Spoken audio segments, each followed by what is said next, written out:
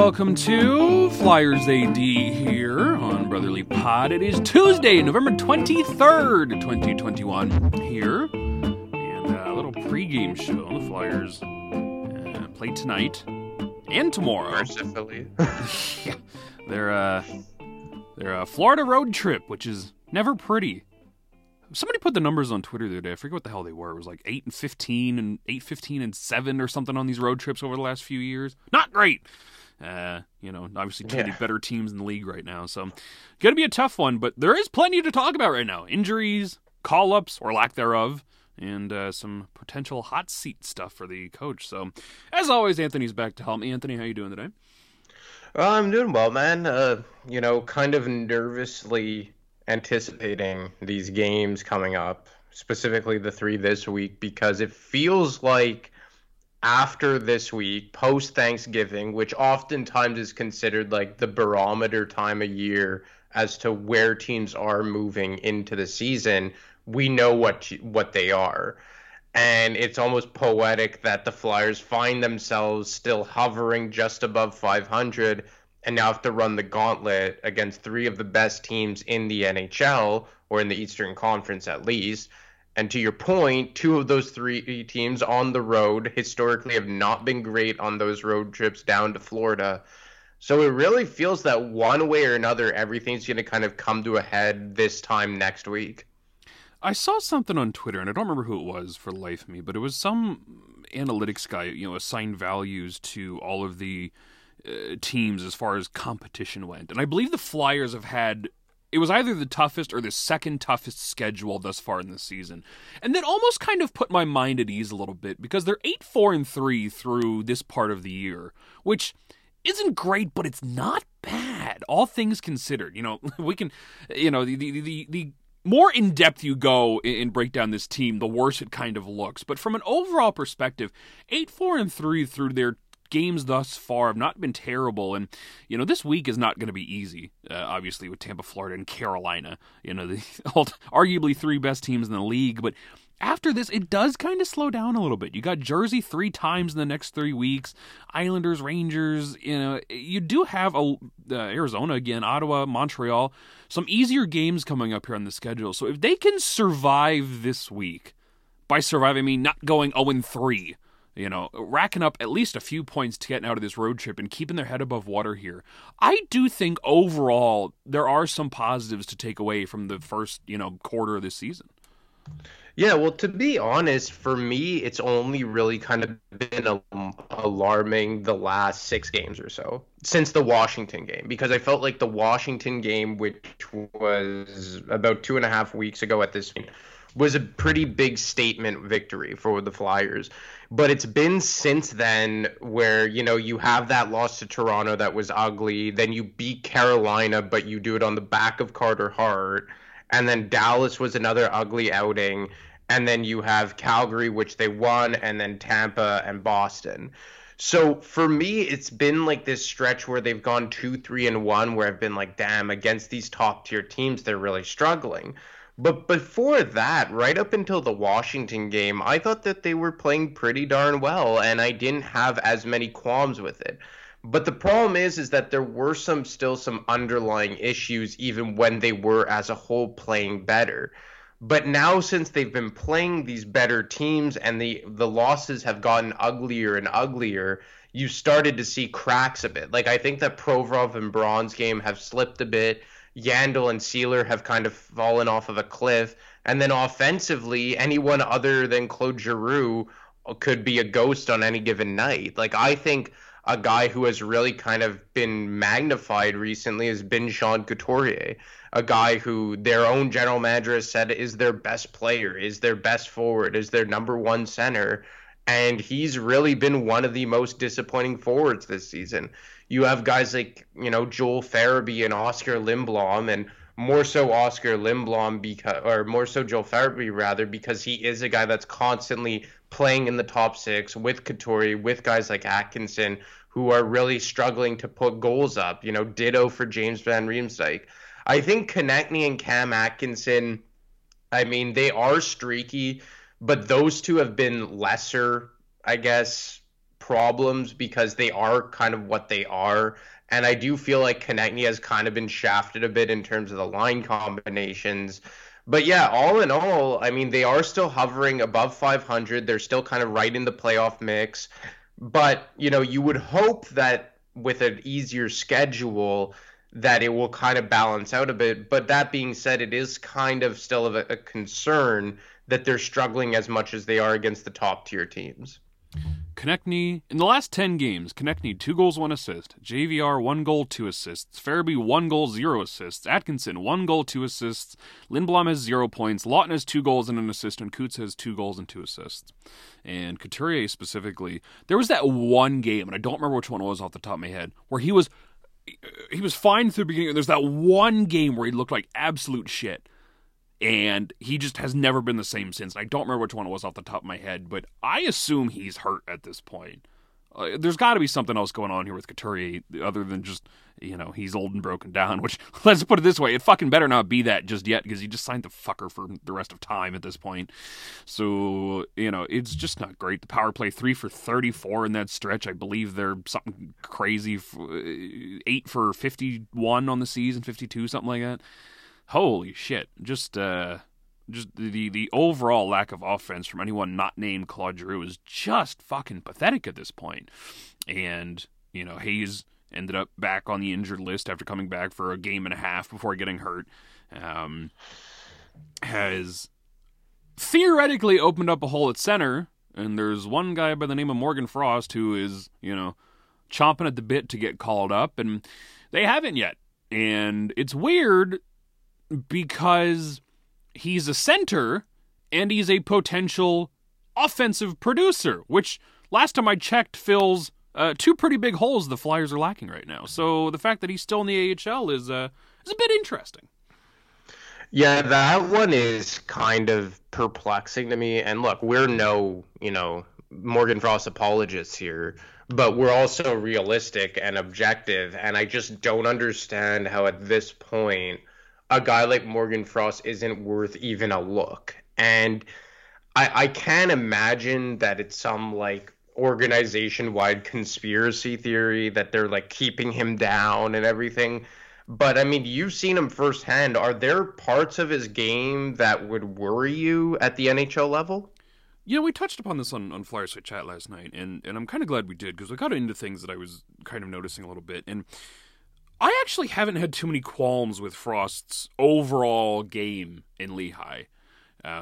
You know, the problem with Frost is, like, people build this guy up so hard. He's Claude Giroux Jr., and he's not. You know, I don't think he's ever going to be a truly elite offensive scorer in this game. That's just not what he is. But the best chance this guy has to succeed would be to call him up and use him properly. If you call him up and put him on the top line centering Giroux and Atkinson, like, that's his best chance to succeed. If you call him up and you put him on the third line with Lindblom and JVR just to say you have him up, you're going to ruin the fucking guy.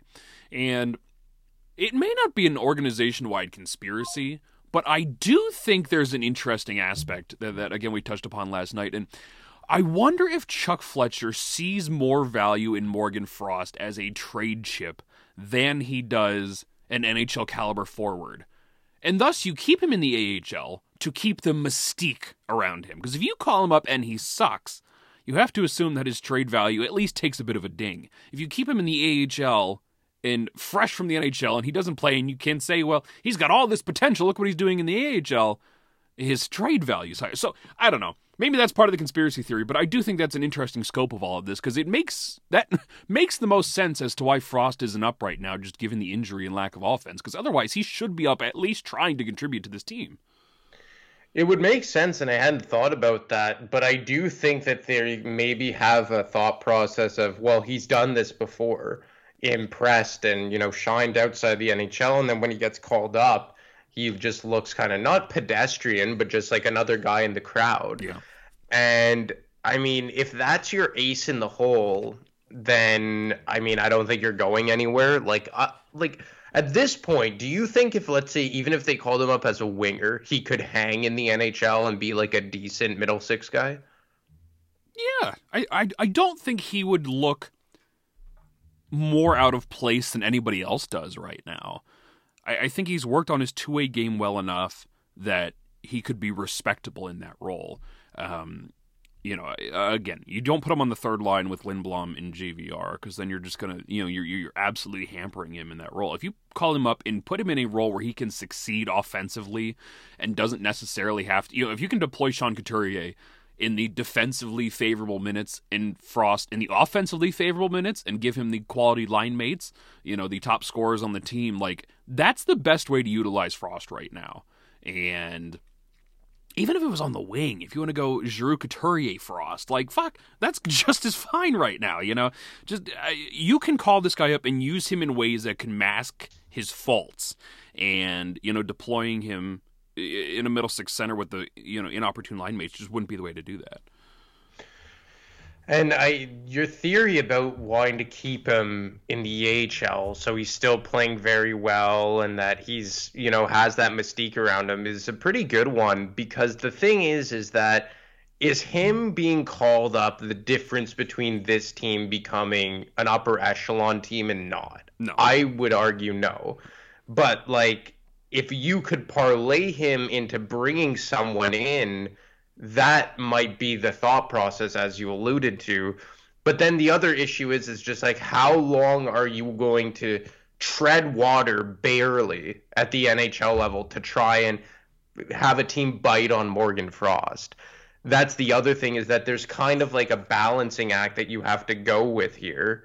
And in my opinion, I just don't know if they can wait any longer. Like, I know they're trying desperately to tread water here, but I just don't know how long. And I guess, like we opened the show with, this 3-game stretch here this week is going to kind of be telling of that. Like, I think by the weekend, Saturday, Sunday night, like, we will have a good indication as to where this team is heading.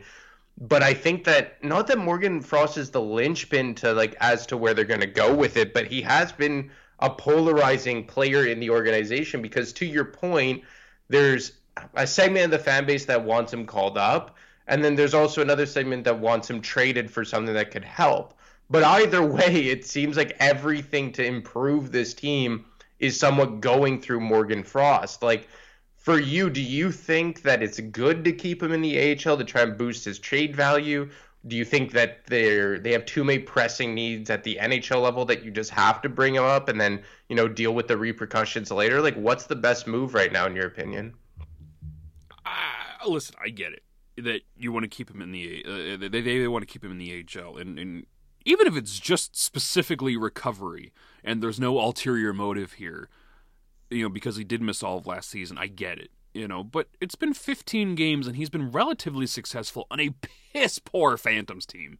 The fact that he's succeeding offensively down there at least lends to a little bit of credibility that he could be helpful offensively with the Flyers, who are in, just as shitty of a situation.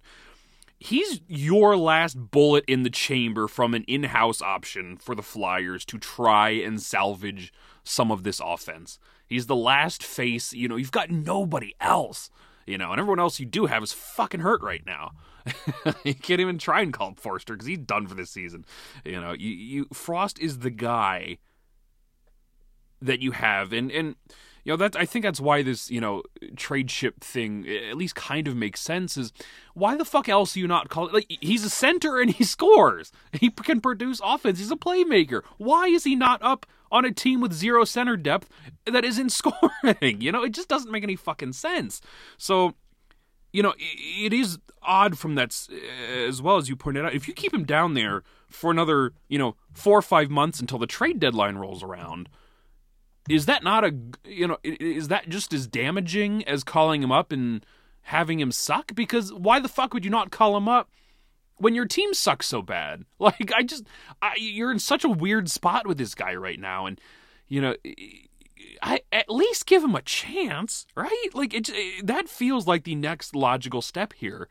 He should have been on this road trip, and you should have given him a chance. I cannot fathom why Morgan Frost is not in the NHL right now. But at this point, watching the NHL product, and I'm saying it, is that these guys can't fucking score. And is in the AHL, scoring or helping his team score. Is he not scoring a point per game right now? I believe he's at a point per game or just shy Approximately. of a point per game. Yeah. And like you said, like, could it be, like, honestly, like, it's just, and look, I'm not going to take shots at guys like Derek Brassard and Scott Lawton. Like, fuck, they're doing more than they ever could have been asked to here. 3 goals and 15 for all points in intents and 16 purposes games. is the, for who? Morgan Frost, 3 goals and 15 points in 16 games.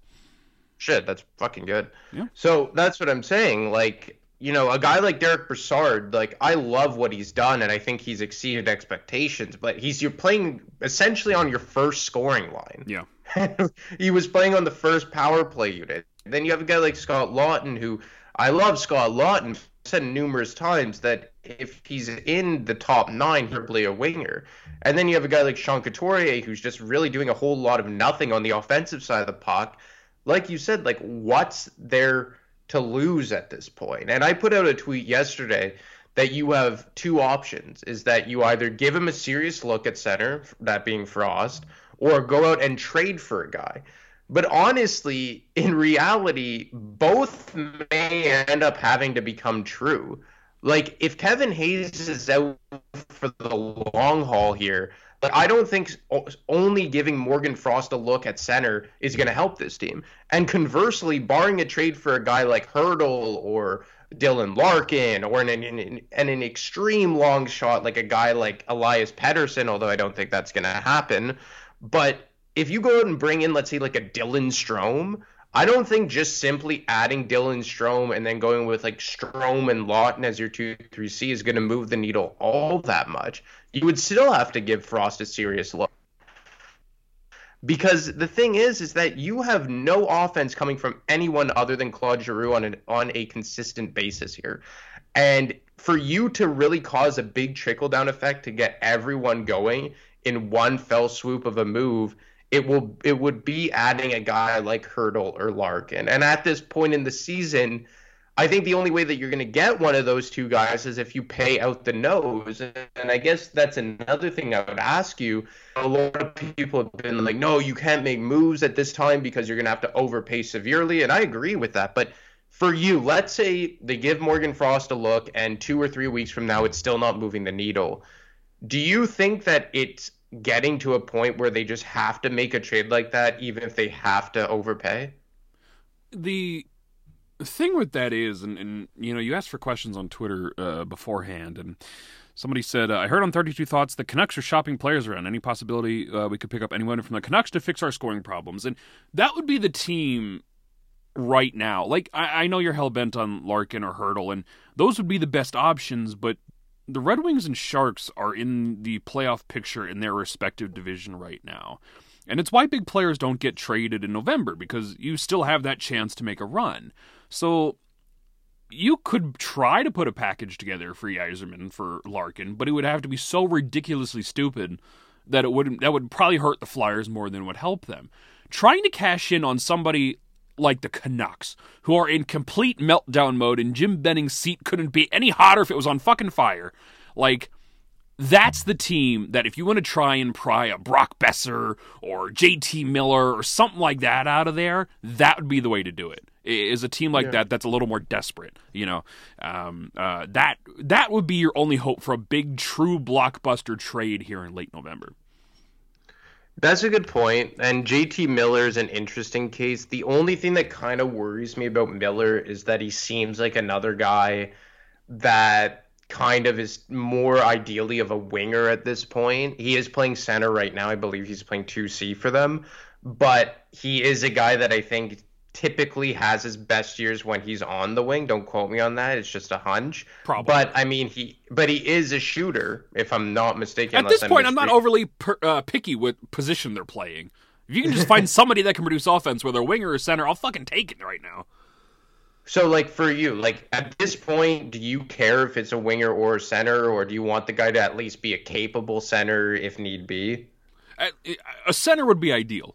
If you can find a scoring center, that would be great. But at this point in time, if you can find a top winger and get them relatively cheap, a respectable price, and bring them in, like, You really can't be too picky with their offensive production because somebody's going to be producing fucking offense at this point, which nobody on this current roster is. That's a good point. Well, like, look, JT Miller's first year in Vancouver, in 69 games, he scored 27 goals and 72 points. Last year, he got 15 goals and 46 points in 53 games. And then this season, he's at a point per game. So, I mean, he's a guy that's surely going to provide you offense, 100%. And then I guess the next question is, what are you giving up for him? Now, obviously, a guy like JT Miller is not going to cost you nearly the same as a guy like Hertl or Larkin would. But I don't think that the Canucks are in a position based on like the moves that they've made in the offseason, like going out and trading for Oliver Ekman-Larsson, who still has, 5 or 6 years left on his contract, or, trading and subsequently signing Connor Garland to a 5-year deal worth a shade under $5 million. Like, I would assume that they would be more apt to make like a hockey trade as opposed to picks and prospects. So, like, for you, if it was, like, I mean, I guess this is kind of like a layup for you, but if it's like Travis Konecny for JT Miller, in a fucking heartbeat. And I guess it's weird because Konecny for me hasn't really been in the line of fire, but isn't he's Konecny just like second cousins with Bo Horvat or something? Shit, I didn't know that, but it would make sense. I guess like Konecny, and I guess we could touch a bit about on Konecny as well. Like, I hate Travis Konecny. You hate him? 100%? Hate him. Is he on the same hate list as, let's say, Travis Sanheim? It's Sanheim, JVR, Konecny right now. Oh, JVR's back up there? I don't know. I'm pretty indifferent to JVR right now, but, like, I'll always hate him. There's that deep, burning passion within me that fucking hates JVR. Hell, I'm not even mad at Sanheim, to be honest, right now. He's been pretty... Maybe Konecny is number one at the moment. You see, JVR for me, I haven't, like... The thing with JVR is that if he was making, like, $3 million, I would love He'd be him. perfect, yeah. But he's making $7 million. Yeah. And, like, when I look, like, okay, this is another thing that I've come to. And we could piggyback off the JT Miller conversation because that's kind of like a player that seems more realistic than a Larkin or a Hertl for obvious reasons. You mapped it out really well there. But if it takes sacrificing a lot of money on the wing, which the Flyers have an abundance of, like you have Konecny, Atkinson, Van Riemsdyk all making $5.5 or more million. Then you have a guy like, Oscar Lindblom making $3 million, Scott Laughton, whether he's a center or a wing, whatever, making $3 million. Would you feel comfortable in sacrificing a lot of these quote-unquote talent on the wing to invest all into the center ice position? Yeah, I think Konecny would be your top trade player at this point if you're looking for a hockey trade. JVR, I don't know if anybody's going to take on that contract, but $7 million for him for one more year, by the way, is not great either. You're going to have... my guess is whether this happens during the season or in the off season, I would assume that JVR and Konecny are probably your two prime targets as a way to shed some cap space in various trades or just shedding cap space for the sake of shedding cap space. And I would assume Laughton is probably right there with them at this point because that's where the money's going to come from. If you need some cap space this year, it's Konecny, JVR, and Sanheim, what I would assume be your big three as far as trying to salvage every dollar you can from this current team. And I don't think Sanheim's an option right now, just because not he's right too now. important. Hell no. Like, I mean, I think we could all agree that the Flyers still their two most important defensemen right now are Provorov and Braun. But in terms of succeeding at their specific roles, I think Ristolainen and Sanheim have really knocked it out of the park here. So the defense you really can't touch in any way. If anything, you need to add a guy. But Mike Acito had a good question, is that he brings up, that the Flyers need kind of like a true offensive weapon, and while keeping Couturier and Hayes due to their no movement clauses. So his question is, would it not make sense to, given the lack of offensive threat their centers present long term, would you invest in another true 1C, even though you're already investing close to $15 million in two other centers? And for me, I look around the NHL a lot, and let's say you added another centerman for even $8 million. Let's say if you added, you signed Hurdle in free agency, or you had to trade for Larkin and then extend him, or you had a Miller guy you had to extend for $7 million, and you were paying, let's say, in and around $23 million a year for your top three centers.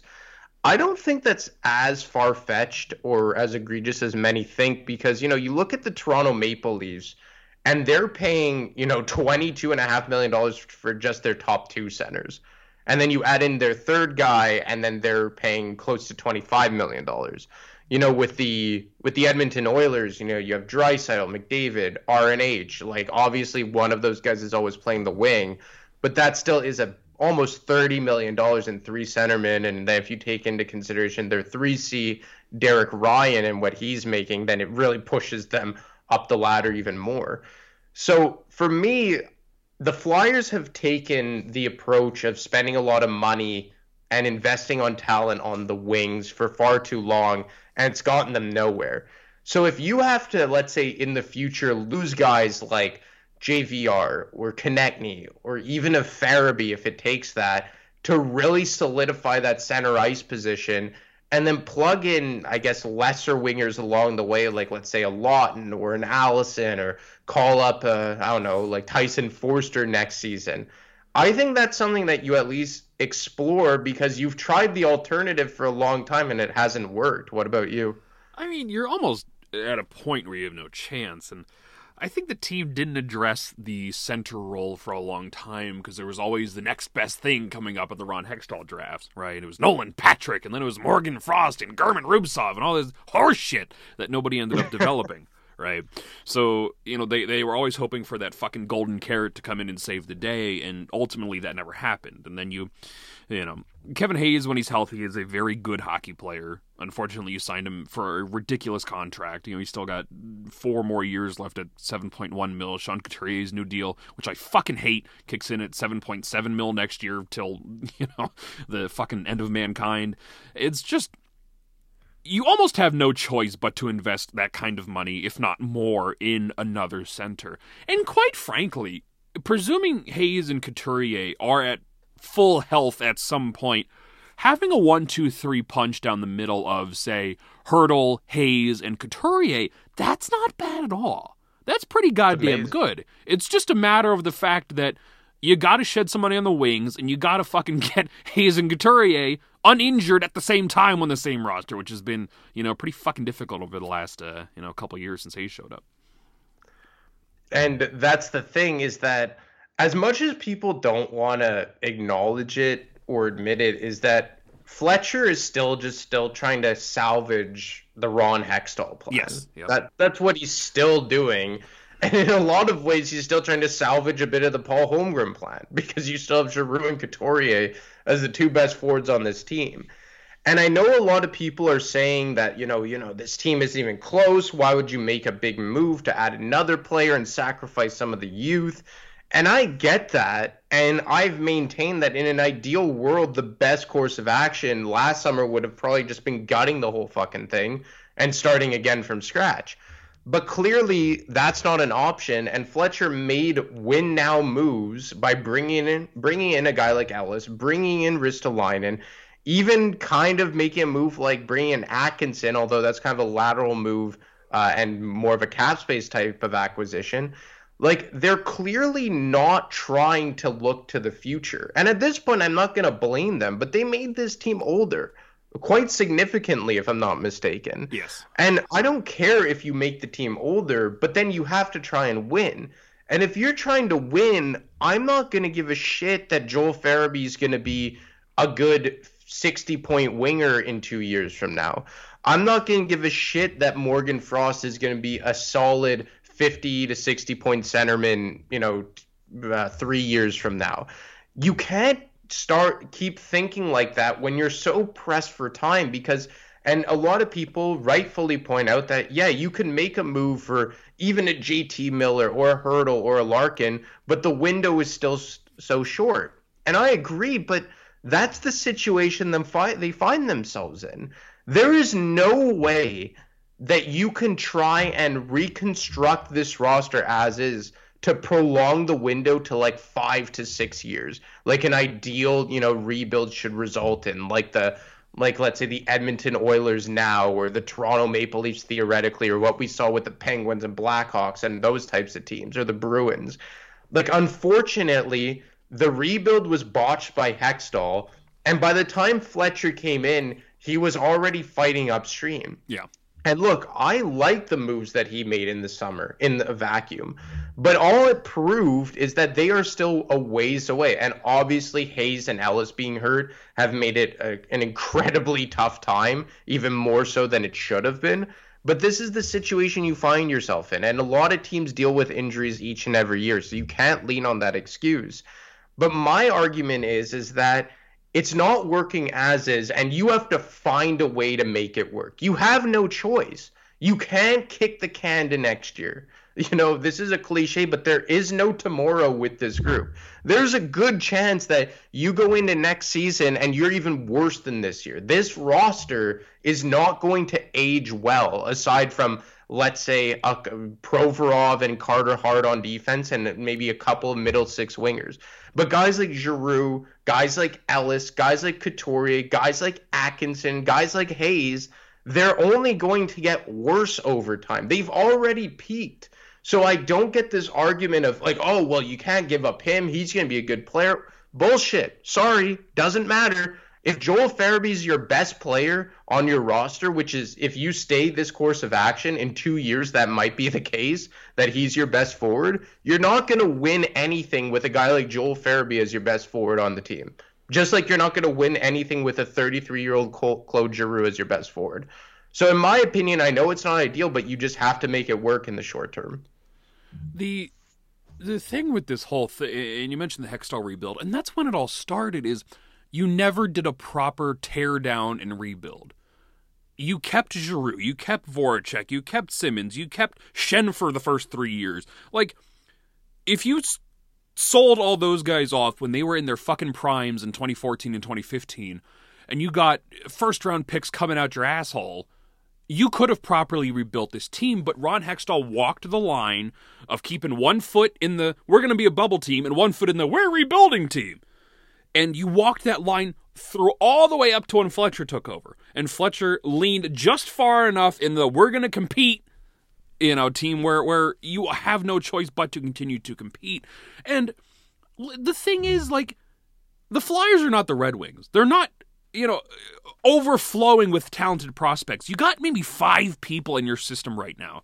Morgan Frost, Tyson Forster, York, Zamula, and maybe Desnoyers that are worth a shit right now. And that is it, okay? You don't have prospects that are intense. And, your NHL guys, Konechny's been around forever at this point. He was, 5th or 6th season? And, Farabee, I think, is a very good trade chip. But, what is he ultimately going to be is the question right now, because he's in a sophomore slump. Like, you are committed to winning right now. And there are so many people that are terrified at the idea of making trades and improving your roster because, I don't want to give up this player, I don't want to give this draft pick, we can't do it. But the reality of this situation is you have leaned way too far into the we got to compete right fucking now to go back. Like you mentioned, this last offseason was the time when you either tear it down or you'd go for it. And Fletcher went for it. And this is the thing, and we got a Chuck Fletcher question that you asked for, and I think he's done very well. And the ultimate issue is especially in the flat cap era and how bad this team was last year, there's only so much he could have done, and he did a whole hell of a lot, but you can't go from worst season in franchise history to Stanley Cup contender in 1 year. Hell, even when Holmgren took over in 2007, it took him 2 or 3 years before he truly had that team, firing on all cylinders. Way to be professional. Sorry. I'm fucking horrible with that shit. But Steve's question, if Chuck Fletcher isn't able to make a trade in the next few weeks to stabilize the team, how well do you think the Flyers play, and is it enough to keep AV off the hot seat? I understand the roster limitations, but I feel like AV hasn't done much to help the group out. Now, let me rant and rave about this AV fellow for a minute. I put a piece out yesterday, the pros and cons of firing him, and there are a lot of people starting to get back on the fire AV bandwagon, and I don't really get it. And listen, I'm not even going to defend AV at this point because I don't think he has a whole lot going for him in terms of defense, but when it comes down to firing him, I always ask, what's the next step? What do you do after you fire Vigneault? The list of coaches isn't exactly impressive. Do you go after Bruce Boudreau? Do you go after Mike Babcock, John Tortorella? If you're lucky, maybe Rick Tocchet or Claude Julien. But I'm not a betting man, but dollars to fucking donuts, the next head coach of the Philadelphia Flyers is Mike Yeo. At least on an interim basis if they fire AV during the season. And does anybody really want that? Is that a legitimate improvement over Alain Vigneault? Maybe you find somebody that can run a power play a little better and you squeeze a few extra goals out. But ultimately, if you fire the coach right now, does it solve any problems on this team? You can fire the coach. You can fire AV. I don't give a shit. But you still don't have any center depth. You have an injury-riddled roster. And your forwards are an underwhelming group of shitheads. That doesn't change anything. You may come up with a scheme that can pot a few more goals, but the biggest issues are still here. So you can fire AV. I don't really care at this point. But just a word of warning, the grass is not always greener on the other side. And firing AV just doesn't seem like it's going to solve any legitimate problems as much as it does. You just calm the frustrations of the fan base. You give the ball to the next guy, who has 2 months at this point before people turn on him, because he didn't actually fix anything by bringing in a new coach. So, I don't know. I really dislike the idea of firing Vigneault, not to defend Vigneault, but more because you don't have a solid plan after Vigneault. Yeah, and that's the other thing. I'm not going to defend Alain Vigneault, and I've kind of gotten the sense based on people that I've spoken to around the organization that him and Terry kind of come in like a package. Yes. And if that's the sword that you're willing to fall on, then you know what, good riddance, Alain. I'll call a spade a spade. But to your point, I don't think, when I really call for a coach being fired, it's because I think that the team is not playing up to their expectations and they should be better. That's typically when I get an itch to fire the coach. And as much as there have been problems with the system, like the power play, I think that the way the attack is kind of one guy goes in on the forecheck, it's always a dump and chase. But I'm saying I look at the roster, let's say last game against Boston, and I'm saying to myself, should this team be scoring more? Honestly? Should they be scoring more than they are when you have Brassard and Lawton as your 2-3Cs? Should the defense be playing even better when you have Justin Braun on your top pair and Yandel and Sealer as your third pair? And that's what I always come back to, is that I don't think another coach is going to make a difference. You could have Cooper behind the bench with Laviolette and Trotz beside him, and maybe, like you said, you'll get a new coach bump. Maybe you squeak into the playoffs. But, I just don't think that that's going to be the difference here. I always bring this up, but, when they fired John Stevens in favor of Peter Laviolette, that was a team that was supposed to win the Cup. Yeah. That was a team that every analyst and pundit had in the Cup final that year against the Chicago Blackhawks. And in the end, that's exactly what happened. But it doesn't scream to me like a team that's being pulled down by coaching. Do I think that the coaching has been, mediocre to bad at times? Yeah, I do. Do I think that AV has done more harm than good? I'm not sure, but I do think the whole Therrien thing is kind of a polarizing conversation because, will he actually go down with Therrien if it comes to that?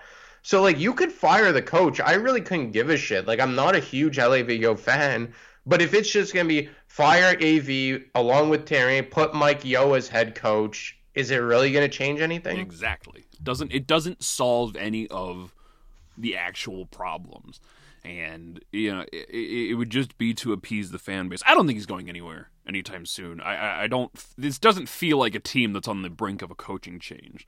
If shit falls apart over in the next month or so and they start losing games pretty badly, maybe that's something that kind of rises to the surface. But right now, I think it's just a very angry fan base that is taking their frustrations out on Vigneault rather than taking them out on the players that they love so much. And, like, look, I'm not going to sit here and defend Alain Vigneault. No. Like, the process has been garbage going back to last season. But the thing is that I just, like I said before, like, when you look at this roster, what are you realistically expecting from it? Like, even the power play. Oh, this power play should be better with the weapons they have. Really? Should it? Honestly? Like, I'm sorry. Like, Sean Couturier should not be on the first power play unit. No. You know, I would even argue that when he is playing at his best. Like, but they almost feel obliged to put him there. Like, Travis Konecny has never been a good power play forward. Ever.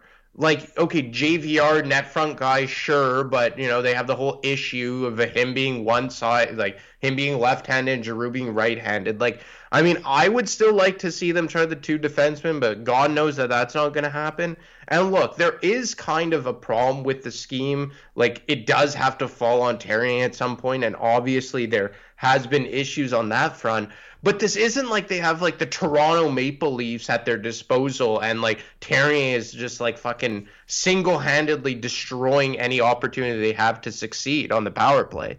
Like, aside from Claude Giroux and a few defensemen, I don't really know if they have any, like, elite power play forwards or even players for that matter. Yeah, and Mike and I were talking about this on Twitter during the last game. You know, like, they're not being coached. And listen, you can think of Therrien whatever you want. I'm not a particular fan of the guy, but they're not being coached to lose board battles and fail to even enter the zone. Like, I guarantee you that's not what Therrien is telling them in practice. You know, to some extent, this does fall on the players' just inability to control anything, you know, to even get set up most nights, which has been the problem lately, is you know, it's hard to tell what Therrien's scheme even is because they can't even get into the fucking zone to get set up. And that's a problem, you know, but that's not necessarily a problem on the coaching staff. And this is, again, I don't want to absolve Therrien. I don't like the guy. You should have fired him, you know, probably last summer if you were smart, but it's not all on his shoulders either. Like, I think a bit of this is the true lack of personnel you have on your power play units right now. And that's what it comes down to in a lot of ways is, like, you could get a better power play coach in there, like you pointed out. Bring Joe Mullen back. Yeah, exactly. But, like, here's the thing is that, like, if they got a new power play coach in there, like, do we think that it's going to be, like, a top 10 unit all of a sudden? Like, no, it'll probably get to, like, a respectable level. And, like, maybe that causes a trickle-down effect, but it's just there are still big flaws on this roster. And that's why, like, if you want to fire Vigneault, go ahead. I don't care. But if that's, like, your ace in the hole to turn this season around, you're going to be sorely disappointed. Because here's the thing. Like you said, you're not a betting man, but you would put a decent amount of money on Mike Yeo being the next head coach, even if it's in an interim capacity. Yep. And I would bet the same thing. And Mike Yeo doesn't exactly have a winning track record as a head coach. Like, people forget this, but he was the last fall guy to go down in St. Louis before they went on their cup run, 3 years ago at this point. So, I mean, I'm not really – and I love Mike Yeo. I've spoken to him a few times. Really good guy. He's always been so generous, you know, like giving his time to talk to me. But if I'm speaking objectively here, he's not a guy that I'm inching to get in power behind the bench. No. I think he's done exceptionally well with, you know, the defense and the PK this year. But, I mean, given, you know, the talent at his disposal without Ryan Ellis. But, I mean, it's just – it's like you said, it's not me trying to absolve AV and Therrien from blame. And like you said, Therrien should have been gone last summer. But it's just like there's so many bigger fish to fry that I can't get there yet. Exactly. And Yao, you know, there's no way Fletcher passes up the opportunity to put Mike Yao behind the bench. There's no way.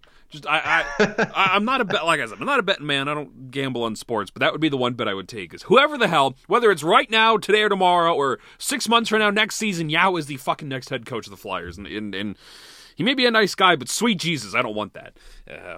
You know, that's not an improvement over Alain Vigneault, and I don't have many qualms with Yao. I think for what he's responsible for right now, he's fine.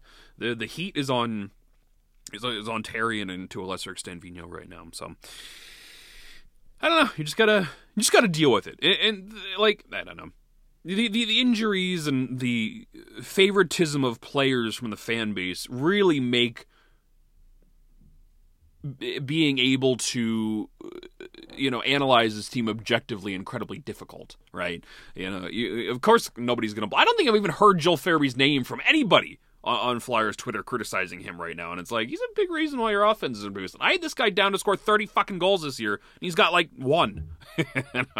It's just, your lack of offense on this team, regardless of whatever it is the problem right now. I do think... And Fletcher did a good job, and he took this team in the right direction, and he built up some of their weakest points, which was their defense, but, he just could not address it all in 1 year, and, if there was no salary cap problems, if he had a little bit more, money at his disposal, I'm sure he would have addressed a little bit more up front, but, I was big on the Sam Reinhart train this summer, and even if it wasn't Reinhart, like some kind of legitimate center depth, and the fact that he didn't address that seemed like a problem at the time, and it took all of 3 or 4 games before it became a serious problem again. So that was clearly an oversight by Fletcher, and hopefully when the trade deadline does come around, they do look at whoever it is, whether it's Miller or Hurdle or anybody else, to try and find a legitimate center to come in and help this team. But I do think right now in November, November 23rd. All they can kind of do right now is tread water. And you have Morgan Frost in, and I don't know why he's not up. But, all you can do right now is just continue to hope that this team plays well enough to at least keep their head above water, that Carter Hart can playing at these, borderline elite levels and keep them in every night, and hope that whatever trickle of offense you do have is enough to at least, get you some points out of this stretch coming up here. Well, and that's the other thing, is that, you're relying on this elite level goaltending or borderline elite. And look, I do think some people they exaggerate a bit on that, because if you look at, the other 4 goalies who round out the top 5 in the NHL right now in terms James of goal. Reimer or something. No, it's actually like Bobrovsky's the best goalie. Then you have a guy like Jack Campbell, Frederik Andersen, Jacob Markstrom. Like, it isn't like a foreign concept that really good goaltending results into very good play. You know what I mean? Like, every top tier team gets very good to elite level goaltending. Yeah. So I don't really think that we should be apologetic that the Flyers are, getting this good goaltending, because it really goes hand in hand. But you can't solely be relying on him. And I felt that early on in the season, right up until that, that Toronto game, they were not solely relying on their goaltending. But now it's gotten to the point where unless they get that elite level goaltending, they're dead in the water. And we saw that against the Boston Bruins. Like, I don't put that game on Jones by any stretch, but I don't think he was particularly great. Maybe a goal or two you'd like to have back. But, there should be games where you should be able to overcome that, like the Flyers did in salvaging a point against the Calgary. Was it Calgary in the shootout, or Tampa? It was Tampa. Tampa. There you go. So I thought it was so good for that group that they were able to bail out Hart for letting in a banana there, because sometimes you have to do that. But it's just, you look at this team up front, and when you try and analyze it objectively, even if Hayes and Ellis were there, like, how much better? Well, they would be a lot better, but they're still not a cup team. And then you take out arguably their best defenseman and their second most important forward, or third most important forward, and, that plummets the team. And I guess I'll spin it to you there, is like, do you think that we would be having a very different conversation if Kevin Hayes and Ryan Ellis were healthy? Yeah. Especially Ellis. Hayes took a lot of shit last year, and I'm not entirely sure why. He was ultimately injured and got the surgery in the offseason, but he is responsible for eating every single heavy minute that Sean Couturier cannot. And he's not the biggest offensive guy. He's not the overall best defensive guy, but he plays well enough overall that he's incredibly important for what he does. And the fact that he's not here and you have no centers to truly step into that 2C role has hurt them tremendously. It hurts everything, especially since you put so much money on the wings. You have nobody in the middle to dish to them, which has been a problem. And Ellis, I do think the top four has held their own defensively very well this year, all things considered. But you're playing Braun in too heavy. He's just playing too heavy minutes at this point in his career, and we saw this happen last year as well, where he was very good, but he's just not a top guy that can eat 25 to 30 minutes of ice time a night anymore. He was best served on the third pair, where he can play very well in lesser minutes and try and buoy Keith Yandle, whereas Ellis can handle those big heavy minutes and he plays well with Provorov. Like, it just centers everything out, and everything's all screwed up on the back end right now. So those are two key injuries on top of everything else. And by the way, James Reimer, 187 goals against, 940 save percentage in 10 games with the Sharks this year. What? But I've always liked Optimus Rhyme. Holy Jesus. But one other thing I wanted to touch on here before we go away is some of the injuries in Lehigh. And you put out a thread yesterday with a guy that was very critical of the Flyers using Tyson Foerster in the AHL versus sending him back to juniors. And I really enjoy me some Tyson Foerster. I think this is a guy that, it is not like me to hype up prospects. If you followed my career at this point, I do not buy into the hype of certain prospects. Foerster is one of those few guys that I'm making an exception for.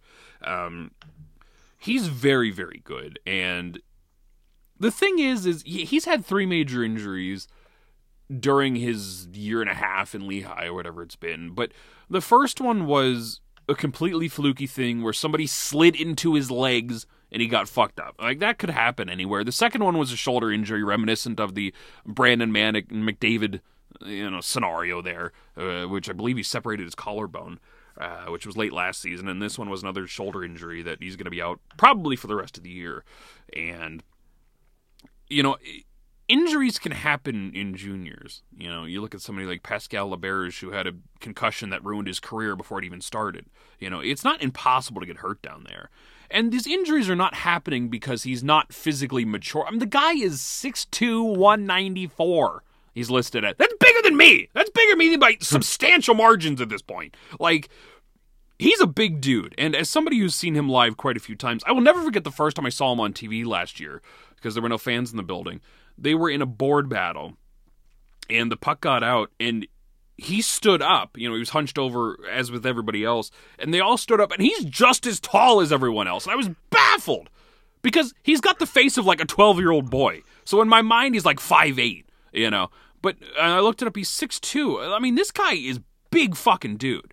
And when you see him in person, you can tell he's a big fucking dude. And I don't think it was this, somebody like Samu Tuomaala, who's, 5'7" and 130 pounds, it was pretty fucking clear that he wasn't ready to hang in the AHL level in the very short amount of time he did get. He's noticeably small on the ice. He may have the talent, but he's not there.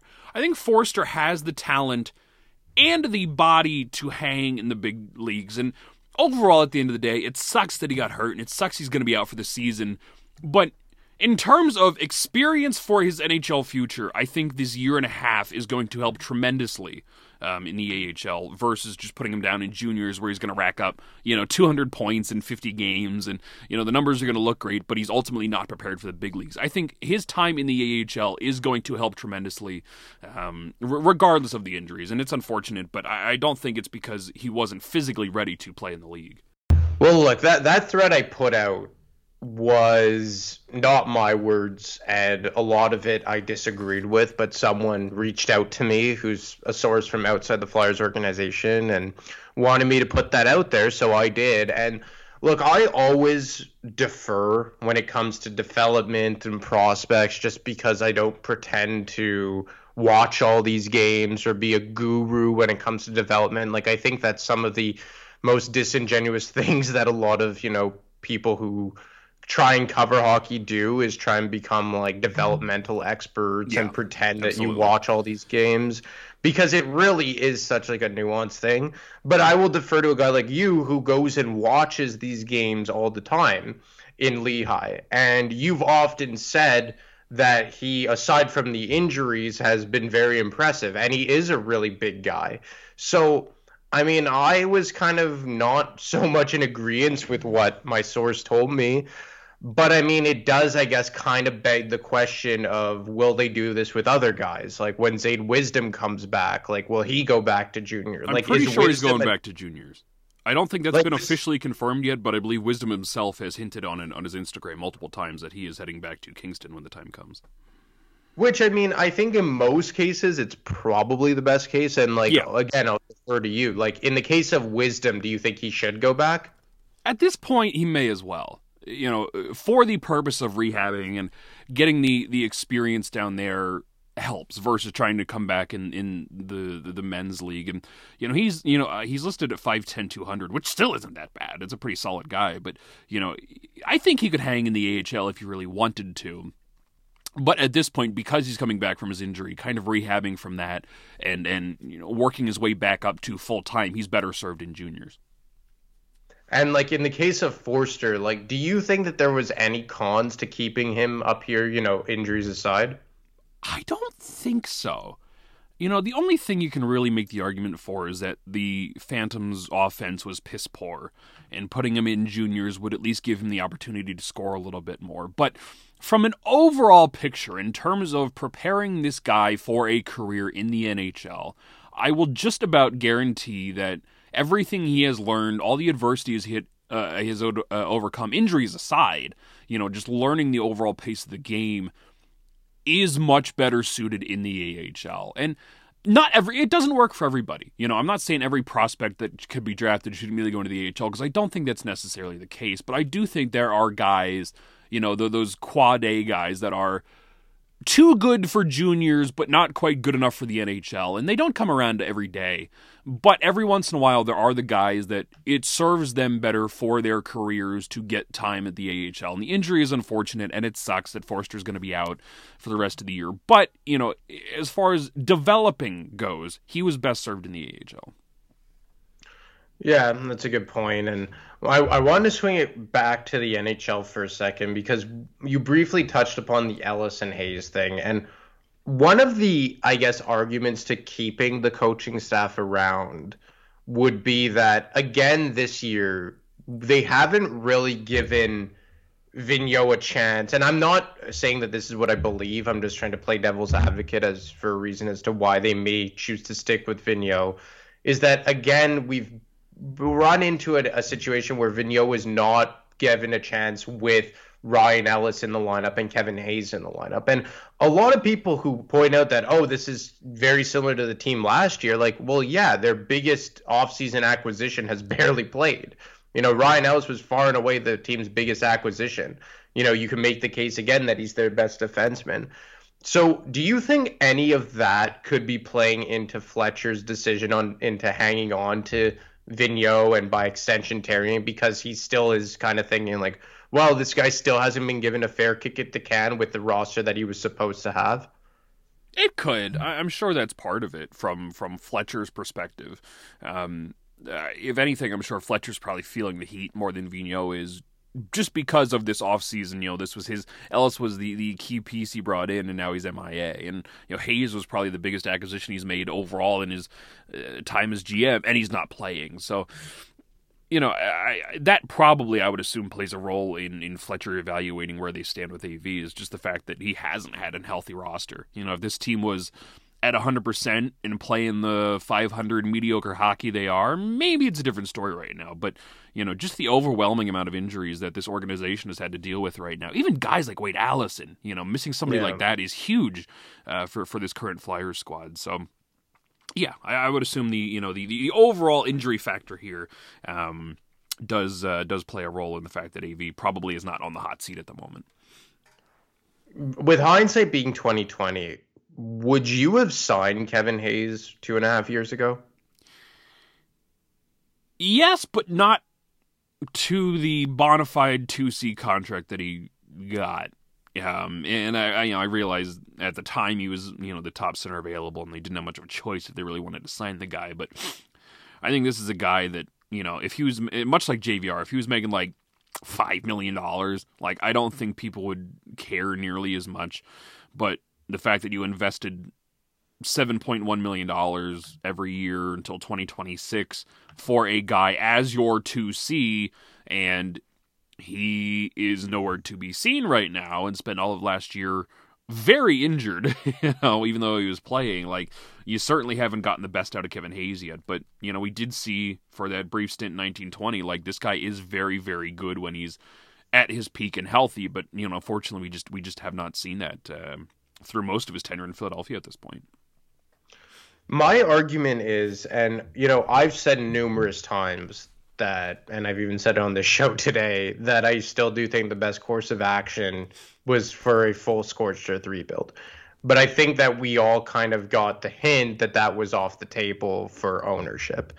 So what I'm saying is that, like, if you had to contend, you kind of had to sign Kevin Hayes, because imagine where this team would be without Kevin Hayes, and you're trying to, be a competitive squad. They have nothing down the middle. We're seeing what this team is without Kevin Hayes. Exactly. So even people saying, like, some people have tried to spin the Ryan Ellis trade as bad. I'm just like, you literally gave up spare parts for him. Like, how could you spin fucking Phil bad? Myers, who's been a healthy scratch and was a complete fucking disaster last year, and Nolan Patrick is a human piece of shit to get him. Like, that trade, listen, the outcome has not been perfect thus far, but we all knew Ellis's injury history going in, and the fact that he was dumb and came back too early and hurt himself isn't fucking great. But from a pure trade perspective, Ryan Ellis, the top defenseman available over the summer, sans maybe Dougie Hamilton, like, for Nolan Patrick and Phil Myers. I mean, that's a beautiful trade, regardless of what the outcome has been in terms of the Ellis injury thus far.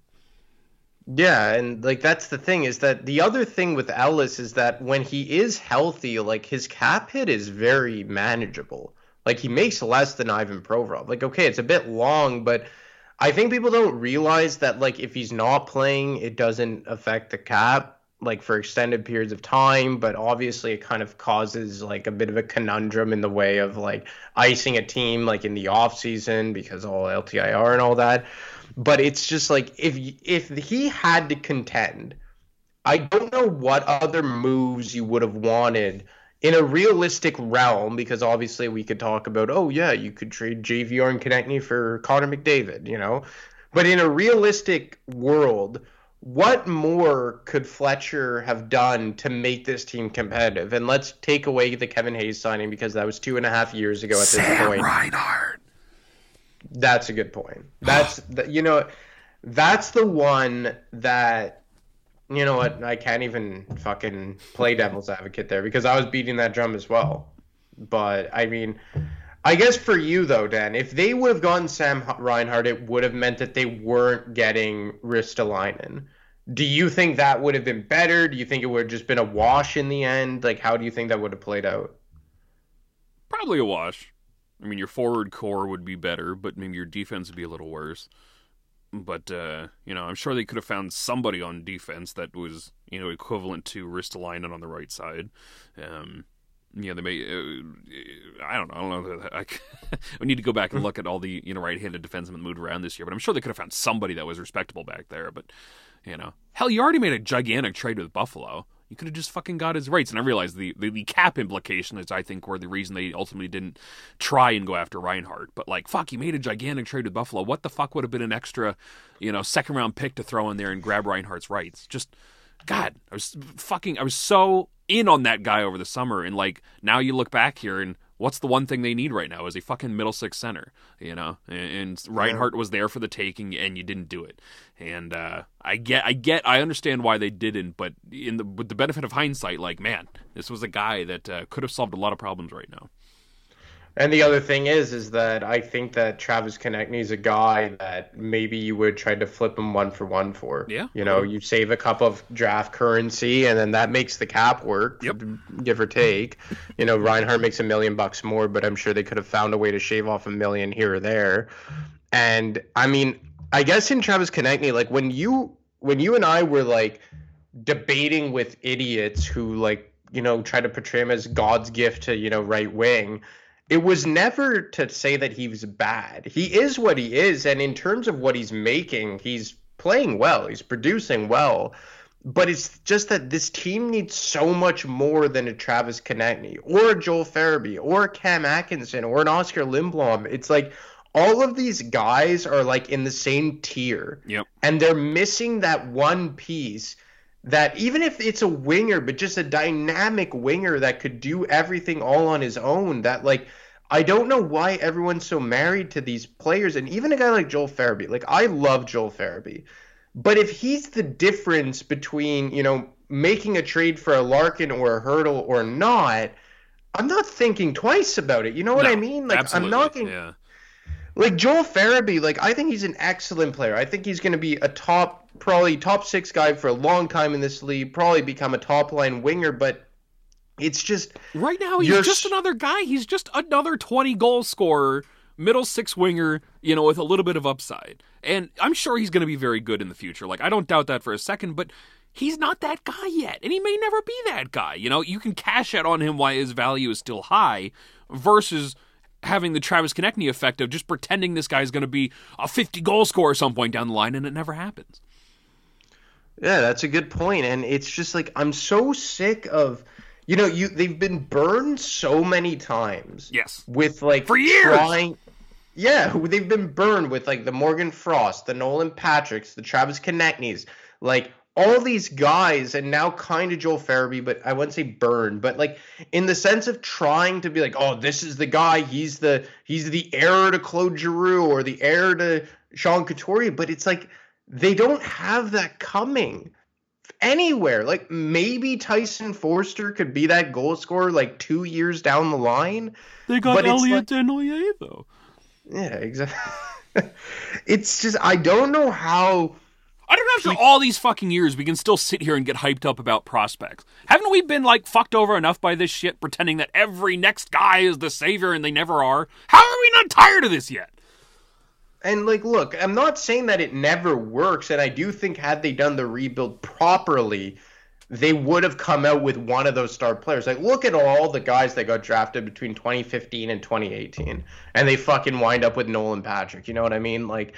But when you go through a full scorched earth, or not even a scorched earth, when you go through a rebuild like the Flyers did, and you walk away with Travis Konechny as your best forward, like that's botched, 100%.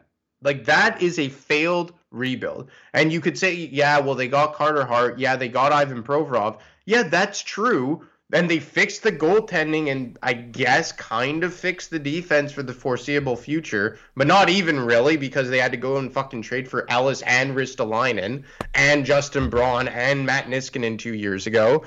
So, but like you pissed away a very good offensive group, and I don't think people realize how good Giroux, Couturier, Shen, Simmons, Voracek were in 2014, 2015, like that era. And you're now coming out of it on the back end with guys like Farabee and Konechny and Lindblom. And, no better than you were when you started. Well, that's the thing, that you've basically flipped the script. Now you theoretically are solid in net and solid on the back end, but your forwards are a disaster. And you know what? Whatever, that's fine. And I still do think that you have some value. You have some trade currency here in guys like Farabee and Konechny and Oscar Lindblom, guys that a lot of teams will be like, oh, yeah, he's a solid middle six forward with cost certainty. Yeah, let me take a stab at him. But nobody wants to trade these guys. Like, I'm talking about fans because they're married to this thought process that, oh, these were the crown jewels of our rebuild. We can't let them go. But in reality, you're not going to win anything. Like, I forget who said it on Twitter, but, like, guys like Giroux and Sean Couturier should be playing the roles of, like, Anthony Cirelli and Steven Stamkos on Tampa Bay. Yeah. Like, second line, insulation forwards. But they brought up guys like Point and Kucherov to, take over for the Stamkoses and let's say the St. Louis of the world 5-6 years ago. And I know that the Flyers did not draft a guy like Kucherov or Point, but then you have to use what you have at your disposal to go get someone like that. Like, people don't realize, but look, I think that this team is better with Hayes and Ellis. And I still do maintain that if they were fully healthy, they would be in the tier right under the elite forwards, or the elite teams in the NHL, just because I think Hayes and Ellis are that fucking important to this group. But you are going nowhere when your top scoring line features Couturier and Claude Giroux in a playoff series. It's not going to happen. Could you imagine them going head-to-head with even, let's say, like the Toronto Maple Leafs, one-on-one? Like, okay, I know everyone's going to say, like, oh, Toronto's botched, like, 5 years in a row in the first round. But could you imagine, like, Couturier and Giroux going up against, like, Marner and Matthews? It's not pretty at this point. Like, it's... and I guess it's also because I don't think that they're as far off as they were last year. Like, I think... Do you still maintain that, like, they could theoretically get to, like, a cup contender status, assuming they're all healthy? Yeah. And that's what frustrates me because like they're so close yet so far. Yep. One bit of news here before we wrap it up. Wade Allison is indeed practicing with the Phantoms right now. Oh shit, that is encouraging.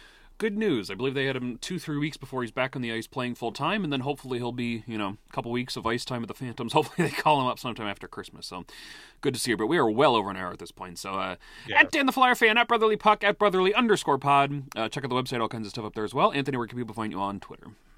A DeMarco 25. All right, everybody. Until next time, goodbye and good night.